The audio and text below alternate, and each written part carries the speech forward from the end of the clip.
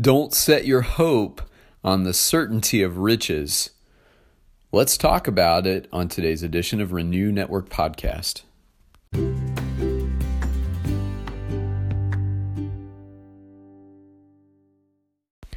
Good morning and welcome to Renew Network Podcast. Today we are studying in the book of 1 Timothy. We're in chapter 6 and we'll be specifically looking at verses 17 through 19 today. Paul continues in these concluding thoughts to his apprentice in the faith, Timothy, who is a worker in God's field of mission. He has been assigned to administrate the life of some of the churches that Paul and his associates have planted around the known world at the time. And many of these churches were being planted in Roman provinces, and we're reaching Gentile people for the kingdom of God. And so part of the challenge of reaching Gentiles was teaching them to let go of all of their former belief systems and practices and embrace life in Christ, which was a dramatically different thing. As we move into verses 17 through 19, Paul has some really wonderful things to say about challenging us in the area of our idols, the practical day-to-day idols that we embrace, those things that compete for our attention and devotion, those things that have the tendency to be ahead of God in importance in our lives. And they're idols on the basis of the importance they take in our lives. An idol doesn't have to be a big statue of some kind of creature that you bow down to and worship. An idol is anything that competes for the position that God should have in our lives. And so Paul addresses that as it relates specifically to wealth and riches in verses 17 through 19. So let's prepare our hearts to study by going before the Father. Heavenly Father, we love you today. We thank you for your word as always. Come, Lord, and teach us once again. We're hungry to hear what you want to say. We have our ears to the ground so that we might tune our ears to the sound of your voice, and that these words may infiltrate our hearts in such a way as to maximize the benefit of our growth in grace. We love you, Lord, and we thank you in Jesus' name. Amen. Here's 1 Timothy 6, 17 through 19. As for the rich in this present age, charge them not to be haughty, not to set their hopes on the uncertainty of riches, but on God, who richly provides us with everything to enjoy.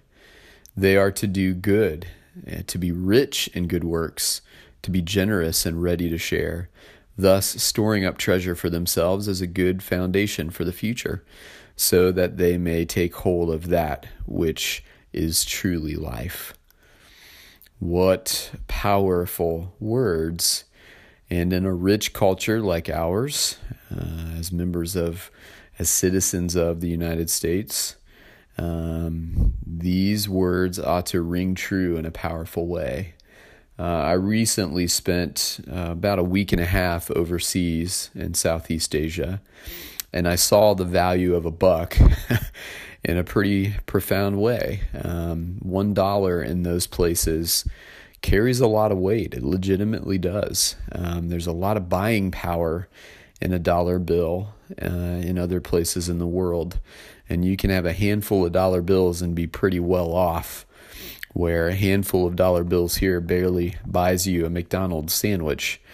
And so we are rich in ways we don't often have the ability to conceptualize because of the cost of living here in this country. But we enjoy massive wealth compared to the rest of the world. And so when Paul says in verse 17, as for the rich in this present age, that's us.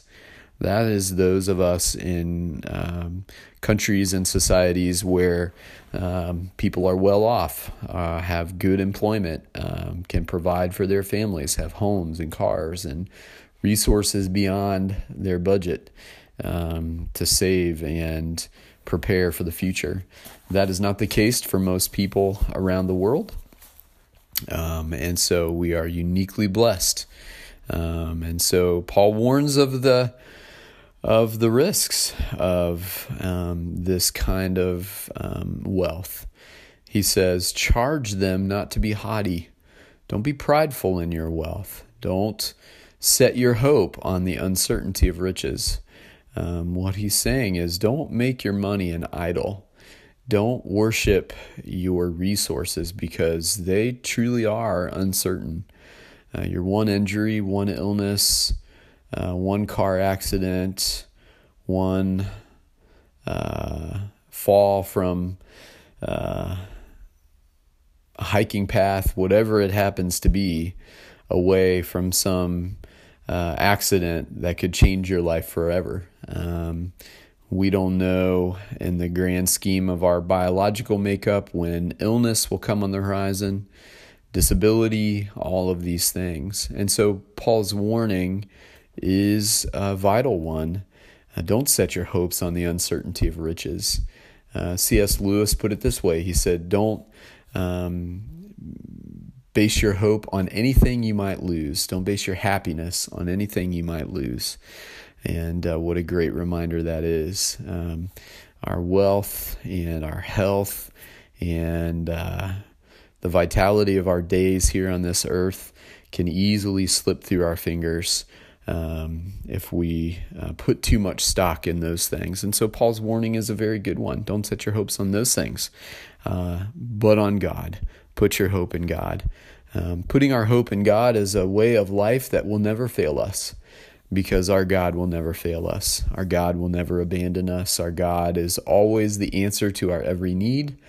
And if we put our hope in the certainty of his promises, we will never be put to shame. We will never be disappointed ultimately, because God will not fail us.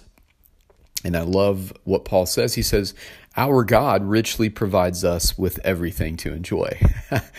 God he's not content only allowing us to get by, although there are seasons when it seems like God pulls back the resources so that we trust him in those moments of just daily survival. And when he knows he can trust us with that much, he knows the channel to bless us with more is open, because we will not idolize the more. We'll continue to trust him even when his blessing increases. But he desires to lavish us with everything to enjoy. Look around this world. Every sunset, every mountain, every star in the sky, every babbling brook, every beautiful wooded forest, as well as all of the resources we enjoy for our daily survival, provided for our enjoyment, provided for our care. God truly does richly provide us with everything to enjoy, so that all of our needs and more are met every day. Paul's encouragement to Timothy is that he would challenge the believers and those who are wealthy in this present age to do good, to be rich in good works. If you've been richly blessed, you've been blessed to be a blessing. And so may the wealth of your life be amassed in the doing of good for others and the putting others ahead of yourself.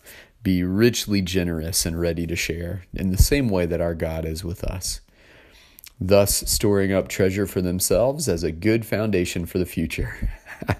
What a great reminder. It sounds like what Jesus says in Matthew. Store up treasure in heaven where rust and moth cannot destroy. And Paul echoes that same sentiment here. And he encourages us to build up heavenly treasure as a good foundation for the future, so that they may take hold of that which is truly life. And we sometimes get it confused. We think if we just take hold of a little wealth and a little financial security, then we'll feel good about life. But those things can fail you. But our God will never fail us. And the life he provides is truly life. And we should take hold of that each day. And that's his promise for us. What a good challenge. Tomorrow we'll be finishing up Paul's teaching in 1 Timothy and praying about where to go next. Thanks for taking time out of your day to study. God bless you.